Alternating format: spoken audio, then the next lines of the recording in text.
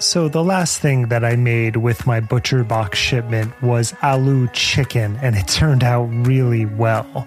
One of my favorite things is to get the shipment and then open up the New York Times cooking app and see what I want to create over the next few weeks. It helps my creative cooking chops, and both my wife and I really enjoy it.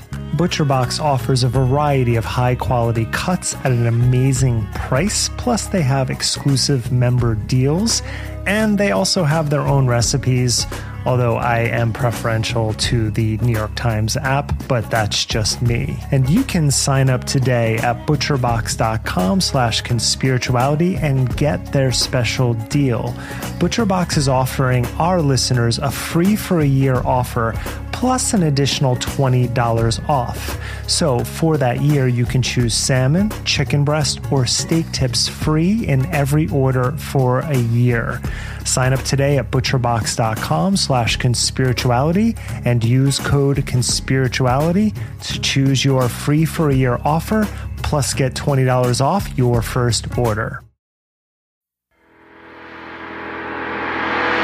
Hello, everybody. My name is Matthew Remski, and I'm here with a conspirituality brief called Marianne Williamson's Spiritual Therapy Schtick.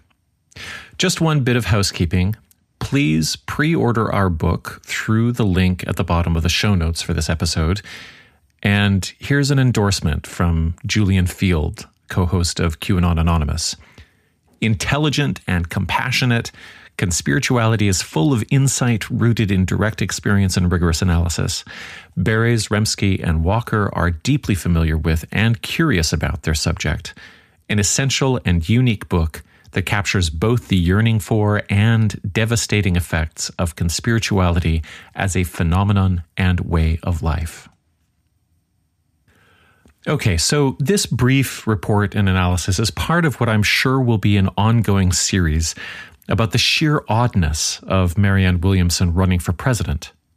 Now, my basic position is that if you're a Democrat sincerely considering voting for Williamson because you appreciate her policy positions, that's totally understandable.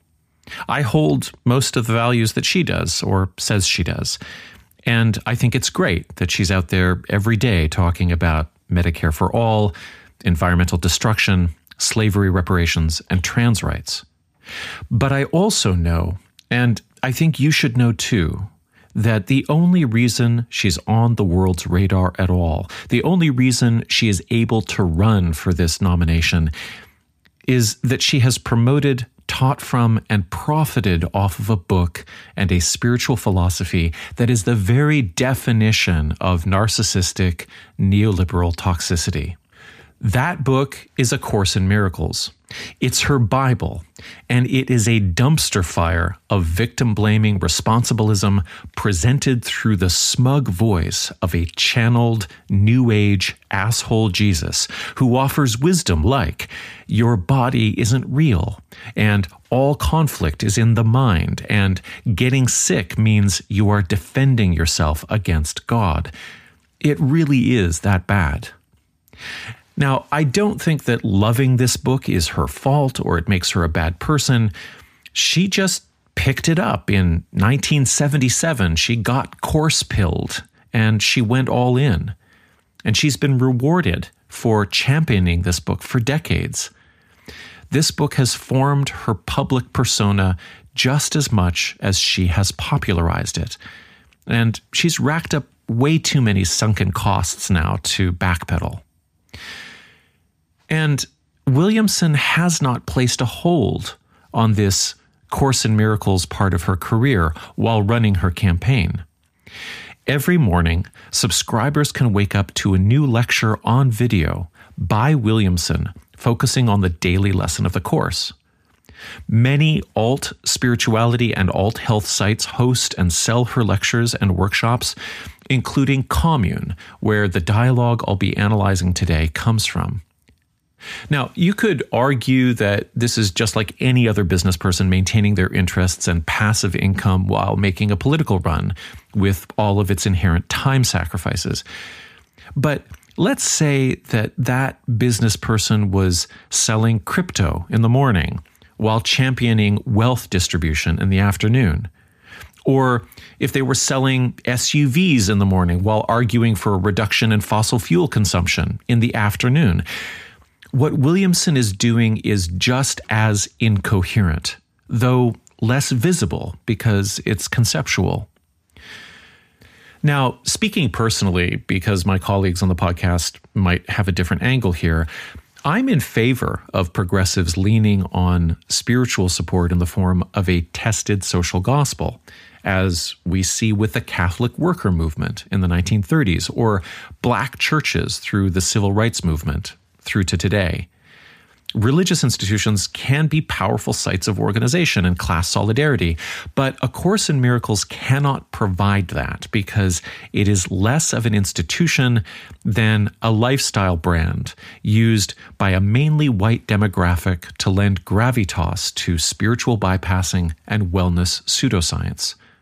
Its central focus is on getting the individual to believe that they can transform the ephemeral world by meditating on how holy they really are and how illusory all conflict really is. On a similar point, networks matter. The commune platform that hosts the dialogue I'll look at and the course that it comes from is a real quality and values grab bag where social justice and mindfulness influencers are cross-marketed with COVID contrarians like Charles Eisenstein and Michael Beckwith, with shitpost demagogues like Russell Brand, COVID minimizer Zach Bush, and then also the two biggest stuffed shirts in the Anglo-Indian world, Deepak Chopra and Sadhguru. Now, full disclosure here, we've been guests on the podcast of Jeff Krasno, the CEO of Commune. This was early on in our project, and he took an interest in our study of pseudoscience and spiritual bypassing in New Age and wellness cultures. And he was particularly concerned about wellness people jumping on the QAnon train.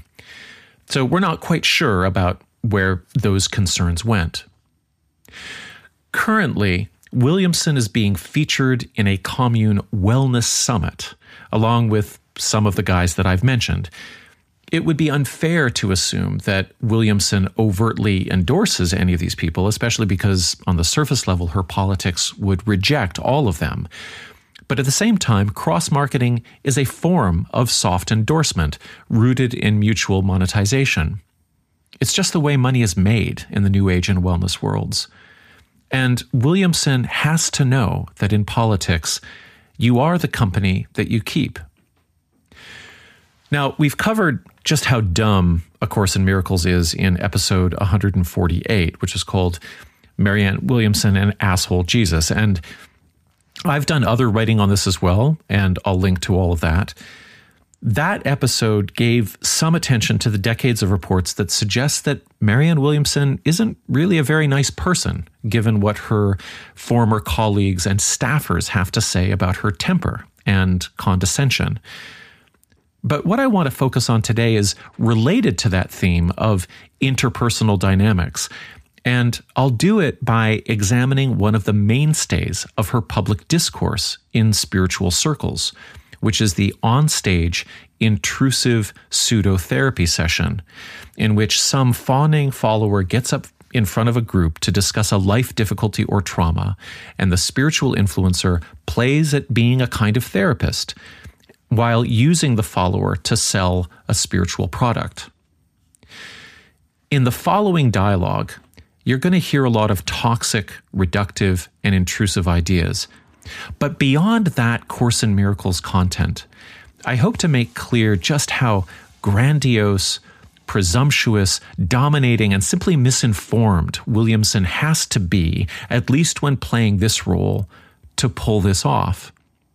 It's one thing to analyze the cursed book that a charismatic is devoted to, and I've done that probably too many times, but I'll concede that that argument only goes so far because you can't really prove the extent of what a person believes because of a book they've read, even though with Williamson it's pretty clear she's in lockstep with the course program when it comes out that she's suggesting that visualization can redirect hurricanes, that it can cool down nuclear reactors, or that meditation can prevent COVID. But there's something deeper on display when you see how this book encourages Williamson to relate to people directly. So in the following dialogue, you'll hear her quote the book by chapter and verse as she doles out not only advice, but a magic ritual presumed to solve the problem of an earnest but fawning follower. And I believe it's an important dynamic to consider because it gives a sense of how Williamson problem solves, how she would lecture those she considers less enlightened. And on a deeper level, it shows the bright side of the interpersonal temper tantrums she reportedly throws. Because whether she's commanding people to realize that only love is real, or she's bossing people around on the campaign trail, there is a kind of dominance at play, concealed within a spiritual message and an affable social respectability. Now, before I start rolling the clips, I also want to make clear that the setup and the premises of this dialogue are in no way unique. It's a kind of pseudo-therapeutic power play that has a long history in workshop and encounter group culture. And it might be inspired by a benign root, because after all, the ancient teaching texts of religions like Hinduism and Buddhism are often delivered in dialogue form where the aspirant comes to the foot of the master and asks for guidance. The word Upanishad, the name for a genre of Indian spiritual dialogues, actually translates to sitting at the feet of. Now, I'm not sure who innovated its global north, its modern, more aggressive forms. I mean, it might go back to Blavatsky, it might be there in Edgar Cayce, Gurdjieff might be doing it, I don't know. But we definitely see it depicted in the brilliant film The Master, starring the late Philip Seymour Hoffman as L. Ron Hubbard, and Joaquin Phoenix playing Freddie Quell, who becomes Hubbard's public test subject. And there are these long scenes where Hubbard just abuses him in public for apparent spiritual benefit. So this is in the 1950s. And then in the 1960s, Charles Diederich founded the Synanon substance recovery cult in Santa Monica, California. And its central ritual was something he called the game, a form of attack therapy, where a group member would be singled out for a hot seat session and mercilessly criticized for moral and spiritual failings. Complete humiliation was a sign of growth. Now, with the advent of a more feminized cultic landscape in 1980s and 1990s wellness culture, we see a softer iteration of the dynamic emerge, led by the archetype of the charismatic yoga teacher leading impromptu group therapy in the midst of a training or workshop, often singling out individuals for particular attention. Now, the vast majority of these teachers aren't trained in any clinical discipline, but somehow the vibe of the yoga career has given them an overweening confidence. In the cult of Anna Forrest Yoga, where my colleague Julian learned a lot of skills, but also how to stay the fuck away from charismatics, she would single people out on the studio floor and explain to them how their tortured souls were visible through their suboptimal postures. Of course, it's not only women who are doing this performative domination counseling. Tony Robbins makes the dyadic spiritual confrontation a centerpiece of his arena shows. In all of these oppressive duets, the power dynamics are obvious. The leader is granted ultimate interpretive authority over the follower in a public scenario in which the incentives to go along with it are very high. The follower is always rewarded for accepting the interpretation of the leader, despite the fact that this might be the first time that they are meeting with each other.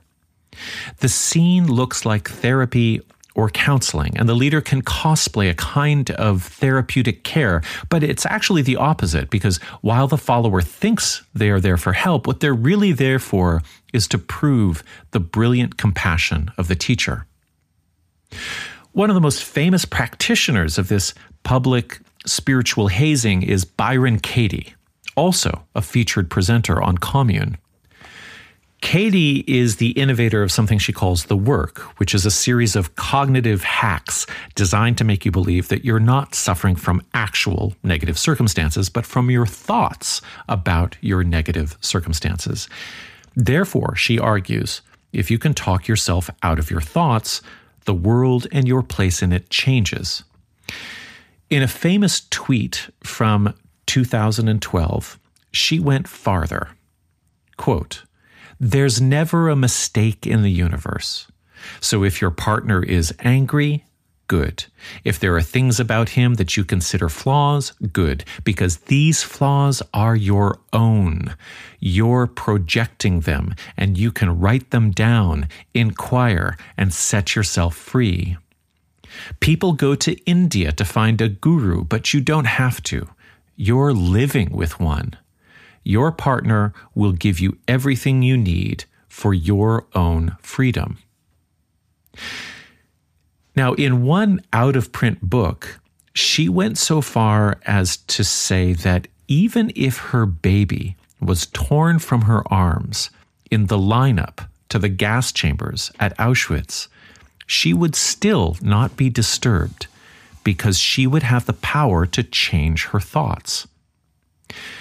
Now, to bring this into concrete terms, I've got an example of how one of her encounters opens. And this is recorded in 2017 at a public event where a middle-aged woman who is looking very disturbed and describes her feelings about the American political landscape is on stage with Katie. The video was actually released on the day of Trump's inauguration. Now, when the cameras pan back, we see that this is on a stage in front of several hundred silent people who are soaking it all in. Let's hear what you've written.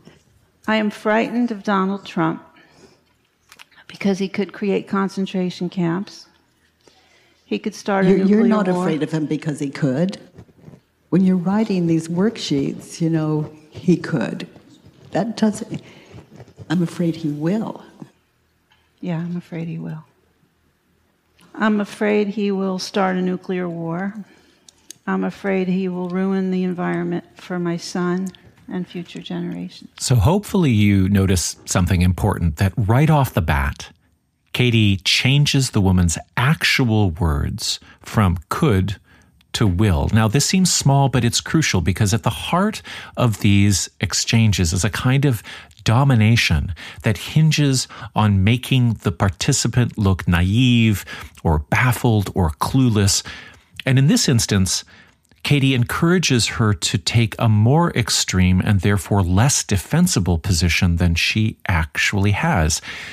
She makes her say, "I am afraid he will build concentration camps," which is a paranoid statement, and it's easy to reality check. "I am afraid he could build concentration camps" is actually a feeling state, but Katie doesn't allow her to have that because it won't work with the formula that follows. And this goes on for 37 minutes. I will link to it so that you can see it in its full form, but all you really have to know is that by the end, Katie has pressured the woman to recognize that it's her own fears about Trump that are creating the reality he might bring, and that she will find peace if she realizes her fears are ignorant and if she just gives him a chance. Now, of course, this didn't age well, and it's a tribute to Katie's earnestness or stubbornness that she's left it posted to YouTube. In that same exchange, by the way, a very racist aspect of this conservatism becomes visible because Katie shuts down a black woman who gets up to raise the point that 53% of white women voted for Trump. And she then implies that Katie's technique is helping those white women feel better about it. Now, Katie interrupts her to assert that the expectations of black women for justice are actually the problem. She conflates the woman's statistic with belief and then even throws in a sweetheart in her speech, and the woman smiles, apparently disarmed. And so a concrete reality of oppression is absorbed and neutralized by the technique. Now, I want to be really clear that, to my knowledge, Williamson never goes as far with the implications of the philosophy that overlaps with that of Byron Katie. But the structure and mechanics of her interventions are the same. So here are the steps, and they become very predictable once you see it in action. So first of all, the basic premise of this interaction that we'll look at is that everyone has gathered to partake of the wisdom of the leader. And that wisdom, everyone knows, will be useful to everyone. Secondly, the follower approaches that seat of wisdom with a tender question. Then, the leader presumes a penetrating knowledge of the follower. Fourth, because there are no real boundaries, intrusive questions followed by vague diagnoses and bromide solutions are the norm. And then finally, the follower shows their understanding and gratitude, and this just adds to the gratification of the leader and the group.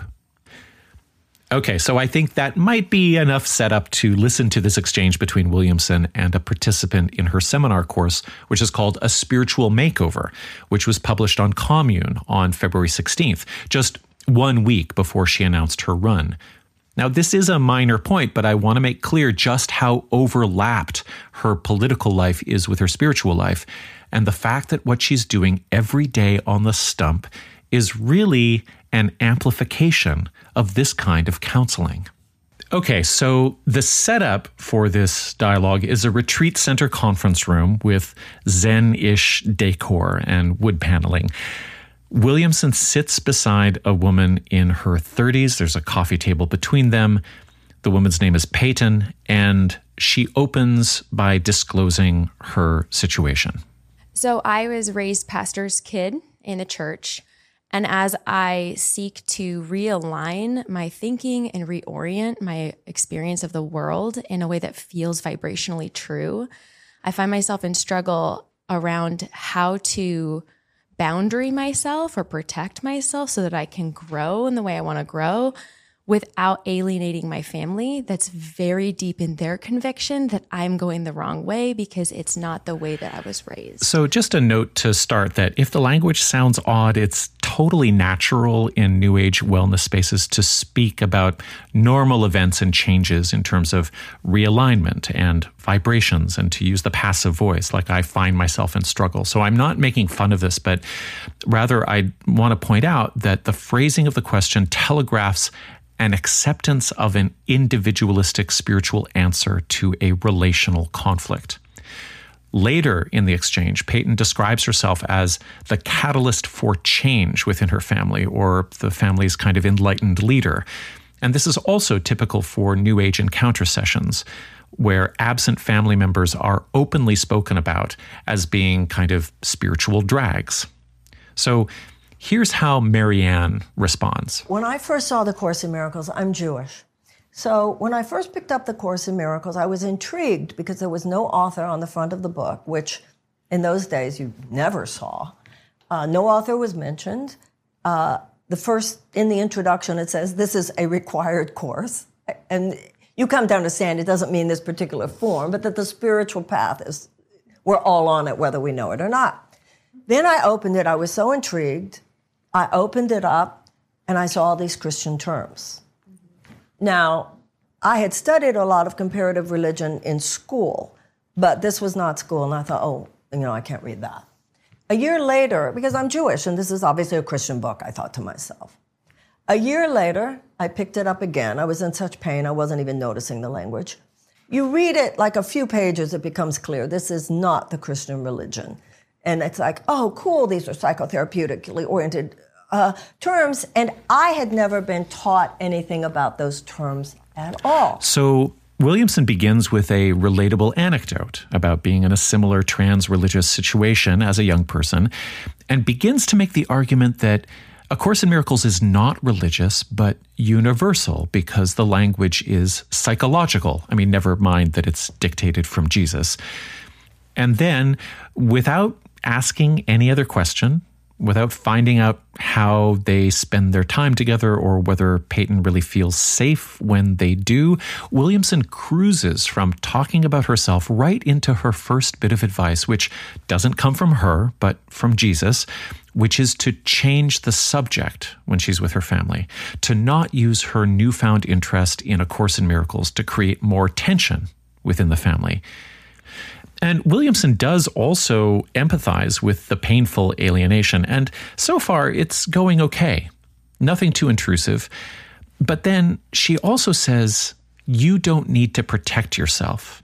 And this begins to point to a core A Course in Miracles belief, which is that you're never really being attacked by anyone. It's a misunderstanding, a misplacement of love.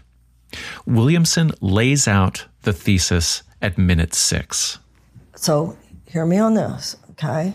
Only love is real. Nothing else exists.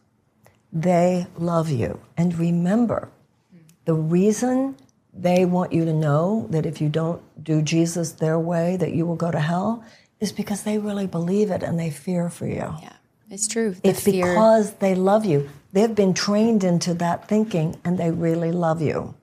The Course in Miracles says that all behavior is to be perceived in one of two ways. So first of all, in their mind, it's not even loveless behavior.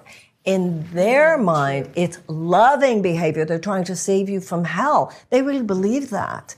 So in their mind, they're very upset because, oh my God, she's going to hell, right? All is the Course in Miracles says, interpret all behavior one of two ways. See it as either love or a call for love. I know you love me, thank you so much. That's what that email, I know you love me, thank you so much. Don't defend against it. The Course in Miracles says, in my defenselessness, my safety lies. I know you, to find that place within yourself, all they're really saying is how much they love you. And you say it's rejection, they don't want to meet with you, so that's their choice. But if you can take it into your heart with the knowledge, they love you. They just, there's the scales in front of their eyes as we see it.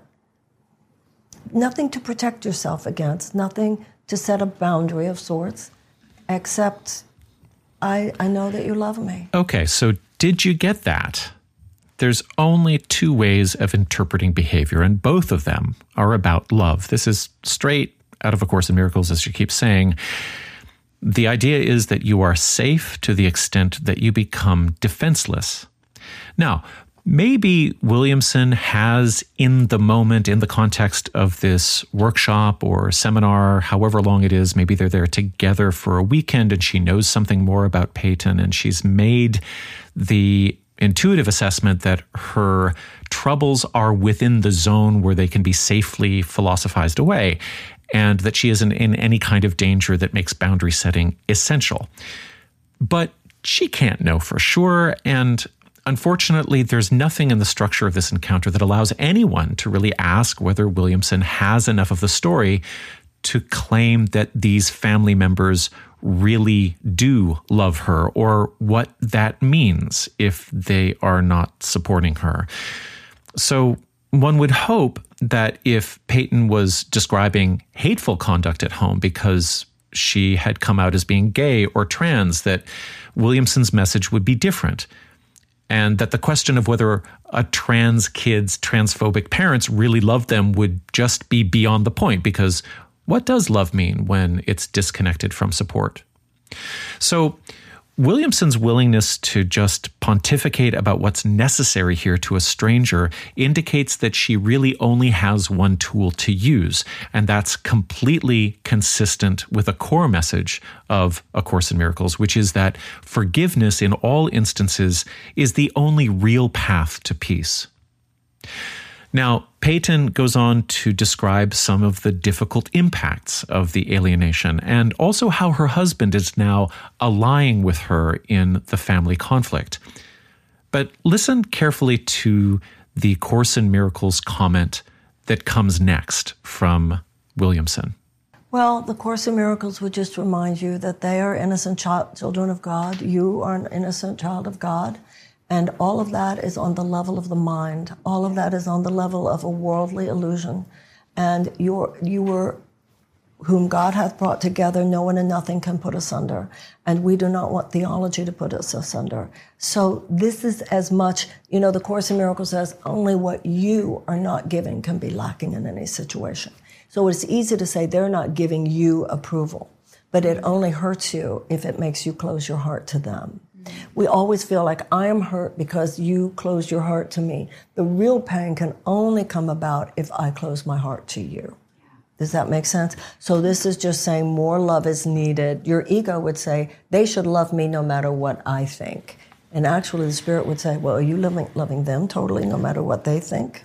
On the level of content, I just don't buy this advice because it takes a universalist message of commonality to the absurd conclusion that it makes no difference how others regard you.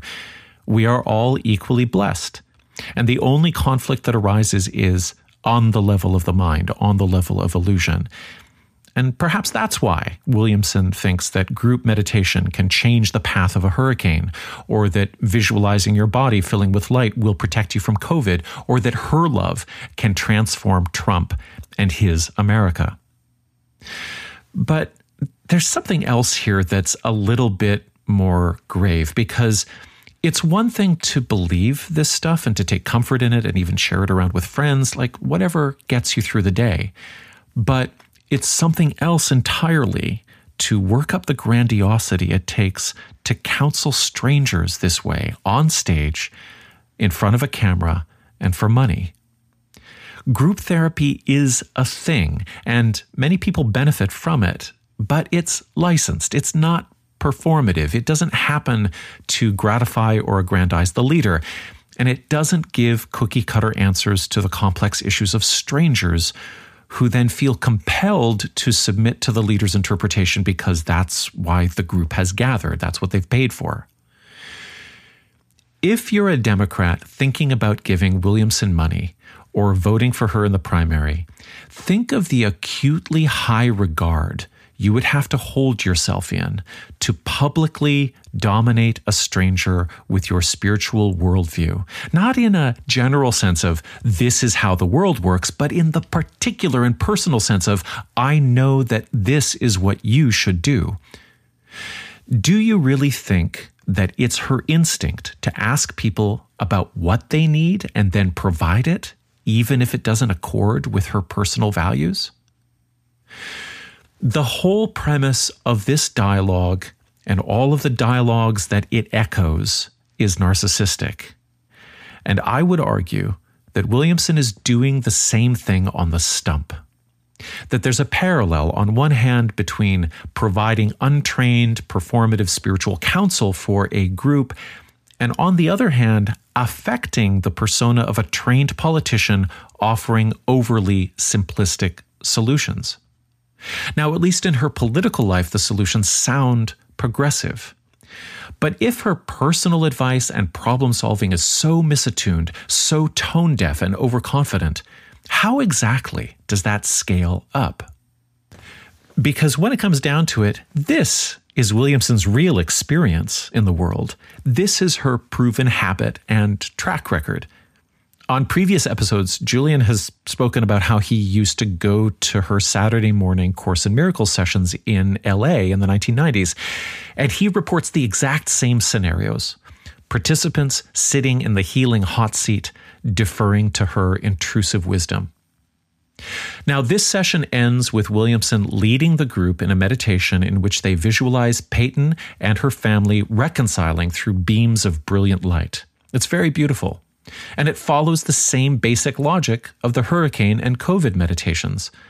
And when everyone opens their eyes, this is how she rounds it up. Okay, now let's talk about this a little bit. We literally went into a brain synapse that had not been there before, because you have been taught a vision of the world in which what's real is their opinion of you, your opinion of them, how they see Jesus, how you see Jesus, all of that. That is the realm of suffering.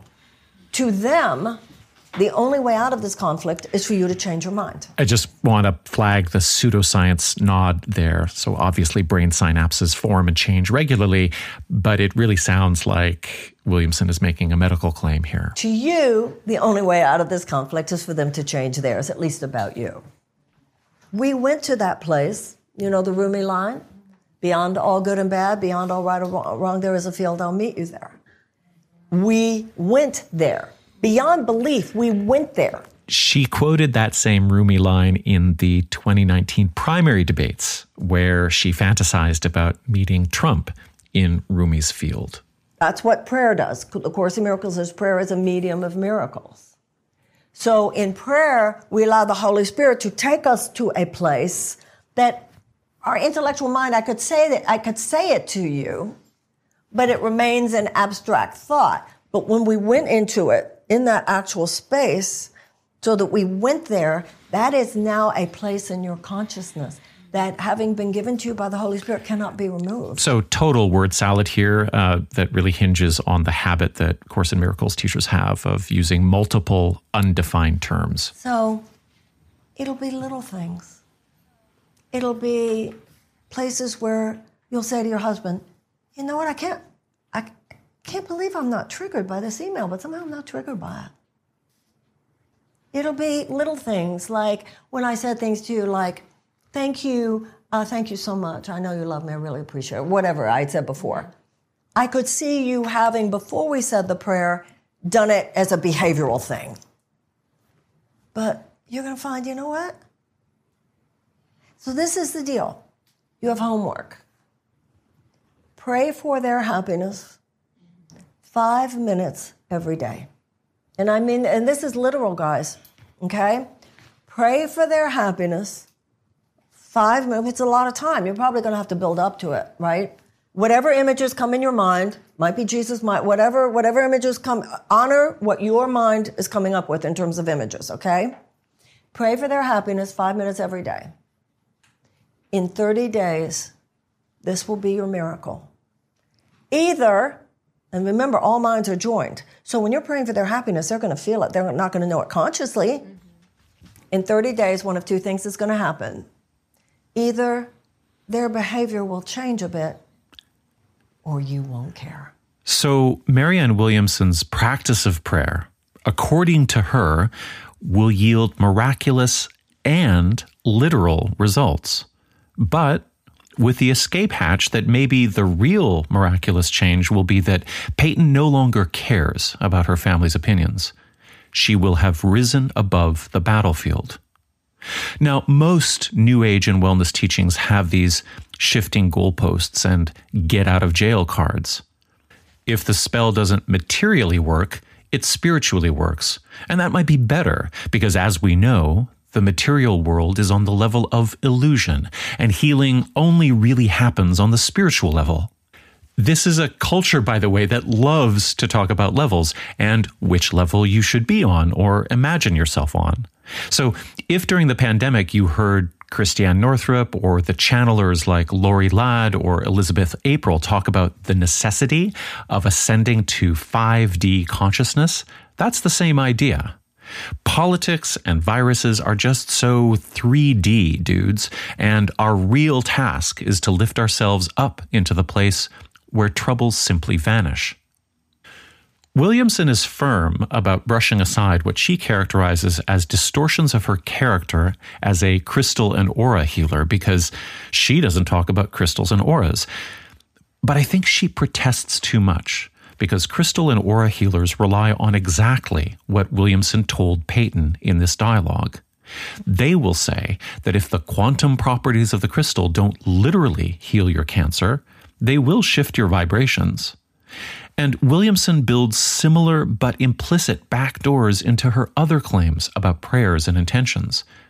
If meditation and visualization does not boost the immune system and help prevent COVID, it is still beneficial because it calms us and creates a sense of shared bonds. That sounds like common sense, but then there's actually some good research that suggests that meditation can just as easily make a person more selfish, less interested in working with others. And certainly what we have seen over our careers in the wellness world and in the research for our podcast, A Course in Miracles is a central fixture in a subculture that, when not chronically politically disengaged, is vulnerable to right-wing or libertarian social movements. So I think it's useful to consider this dialogue with Peyton as an analogy for Williamson's political technique and her theory of change. She's effective on the stump because she is able to deliver universalist messages with compelling certainty that describe an equitable and peaceful vision of the future. She has chapters and verses of progressive scripture committed to memory, and she is able to retrieve and recite them with the same dexterity that characterizes her teaching of A Course in Miracles. And in some ways, this makes her sound like she's echoing a long line of spiritually inspired progressive politicians. But she is in a different category because she has shown that she believes through A Course in Miracles that the incantation of wishes is the mechanism of change.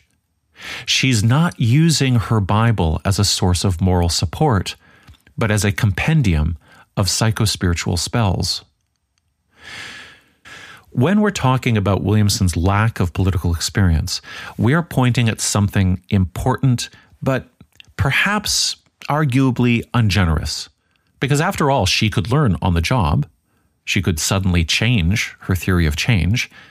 She could give up on the axiom that forgiveness solves every problem, because that doesn't work with fascists. Miracles happen, as she would say.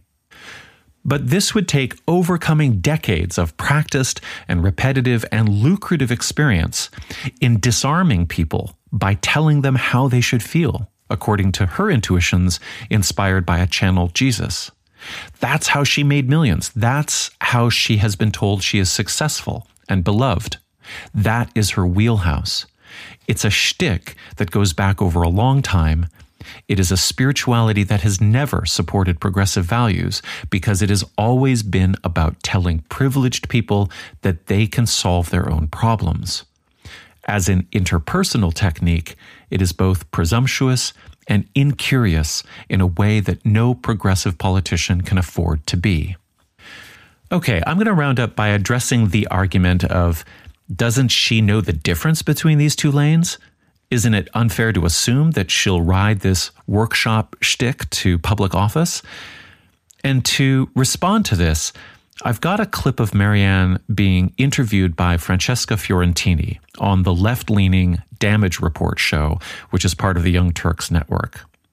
Now, Fiorentini's colleagues at TYT have taken a shine to Williamson's platform, but my criticism would be that I don't think they have a solid background in her record. Here's the exchange. I have a question, Marianne, about how you defeat the right in this country when they are so clearly, they believe themselves to be spiritually superior. They believe themselves to be abiding by, I don't know, whatever God told them to make women second-class citizens, take away the abortion rights, demonize LGBTQ plus people, demonize things like drag shows, pretend like you're helping children when in fact you're just dooming them even further. We've got a pretty spiritually bankrupt opposition in this country. How do you deal with a party that clearly was just never hugged enough as a child as a political strategy? Like, what do you do? Well, to be honest, you don't say some of the things that you just said. First of all, I'm not thinking in terms of defeating the right. I'm just going to pause here for a moment to note that Williamson is on a political show. Francesca's co-host, John Iadarola, had just asked a strategy question about dealing with Democratic congressional roadblockers like Manchin and Sinema. And Williamson punted that question, saying that if she didn't have congressional power, she'd use executive orders and the bully pulpit. So Francesca brings a second, a little bit more frustrated strategy question, which is basically, how do you defeat misogynist fascists? And Williamson offers one bit of communication strategy, but then the rest of the answer turns the attention to her wheelhouse. to model non-defensiveness and non-aggression, and to scold the naively reactive and emotional younger woman across from her.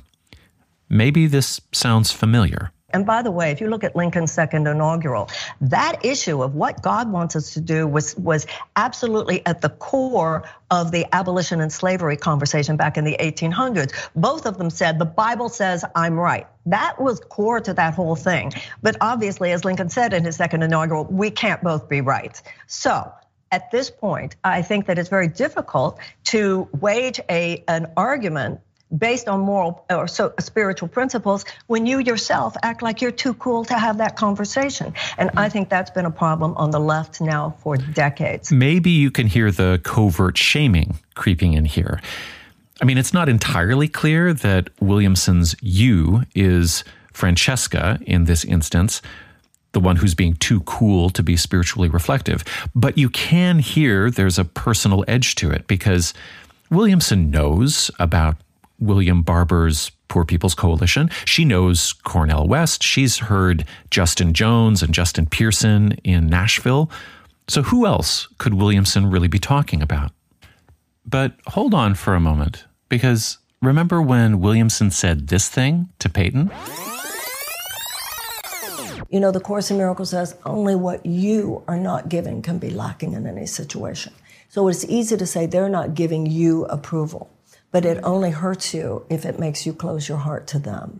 We always feel like I am hurt because you closed your heart to me. The real pain can only come about if I close my heart to you. Does that make sense? So this is just saying more love is needed. Your ego would say, they should love me no matter what I think. And actually the Spirit would say, well, are you loving them totally no matter what they think? So what's good for the commune video is good for the damage report, because Williamson makes the very same pivot with Francesca. Just as changing the dynamic with her family is all on Peyton, changing the political landscape is all on Francesca and her attitude, her capacity to be open-hearted. Francesca is only really disturbed and hurt by what's going on because she's closed her heart. And this is a disarming thought, but it's brought about by a sleight of hand, a rapid switch between the personal and the political. So you never quite know what Williamson is talking about. Are we talking about defeating fascists? No, that's too worldly. So let's talk about becoming enlightened. On a broader level, Williamson is suggesting that what's really wrong with politics is that people are not behaving in politics the way they would if they were in a video on Commune. The problem is the lack of love and regard that everyone is bringing to the commune retreat. And the left is just as responsible as the right. Actually, no, they're completely responsible because it's Francesca's ego that is demanding that people change their hateful ways. The Spirit would challenge Francesca to love the MAGA movement totally, no matter what they think of her or the marginalized. Francesca shouldn't be so smug, Williamson implies, because none of us has a monopoly on truth. I'd like to help forge a new conversation. I'm unabashedly progressive on my issues. There's no doubt about that. But we need to have a new American conversation, not just a new left conversation or a new right conversation. People don't like to feel that you're trying to defeat them, but people like to feel you're trying to inspire them. And in my experience, they're more open to differences of opinion than you might think. Notice how far away from strategy we are here. This is now a lecture on tone policing, and the bet is that changing the subject will provide a kind of cognitive and emotional relief that the audience will associate with good leadership. Cue Martin Luther King. You know, Martin Luther King said, you have very little morally persuasive power with people who can feel your underlying contempt. So all of us on both left and right need to clear ourselves of some of our self-righteousness and arrogance, all that stuff that we all know so well, to find that place where we can talk to people. And then when people feel heard and respected, it's amazing how far you can go. Sure, I'll start doing that when they start respecting gay people and women. But I hear you on everything else. If I may say so, hold on a second. If we wait until then, we'll never get there. You know that on a political level, I agree with you. But I go back to the Martin Luther King comment, and I've experienced it a lot in my life.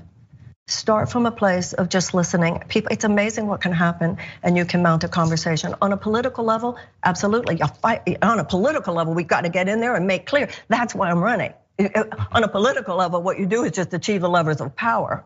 But on the level of the conversation that we need to have in this country, in order to get to that point, we're all going to have to try a different tactic in our own minds and in our own hearts. So it's tricky because Williamson always does throw in reality-based phrases like, on the political level, you have to achieve the levers of power.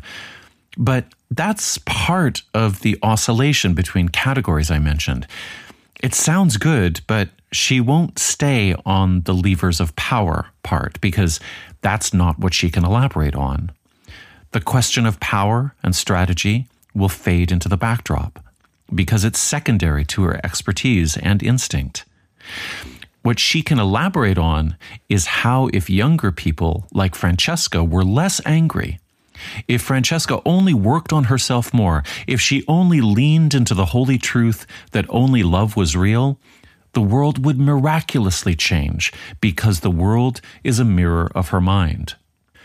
So in dialogue with Francesca or Peyton or with anyone else who goes on stage with her to ask for her wisdom over the past 40 years, the tried and true technique, Williamson's bread and butter, is to disarm the tension by changing the subject, by telling you that you are thinking about it all wrong, that your feelings betray you, as the Jedi would say. And if that moment of redirection provides cognitive and emotional relief, it's not because she answered your question, it's because she closed the sale on the only answer she has.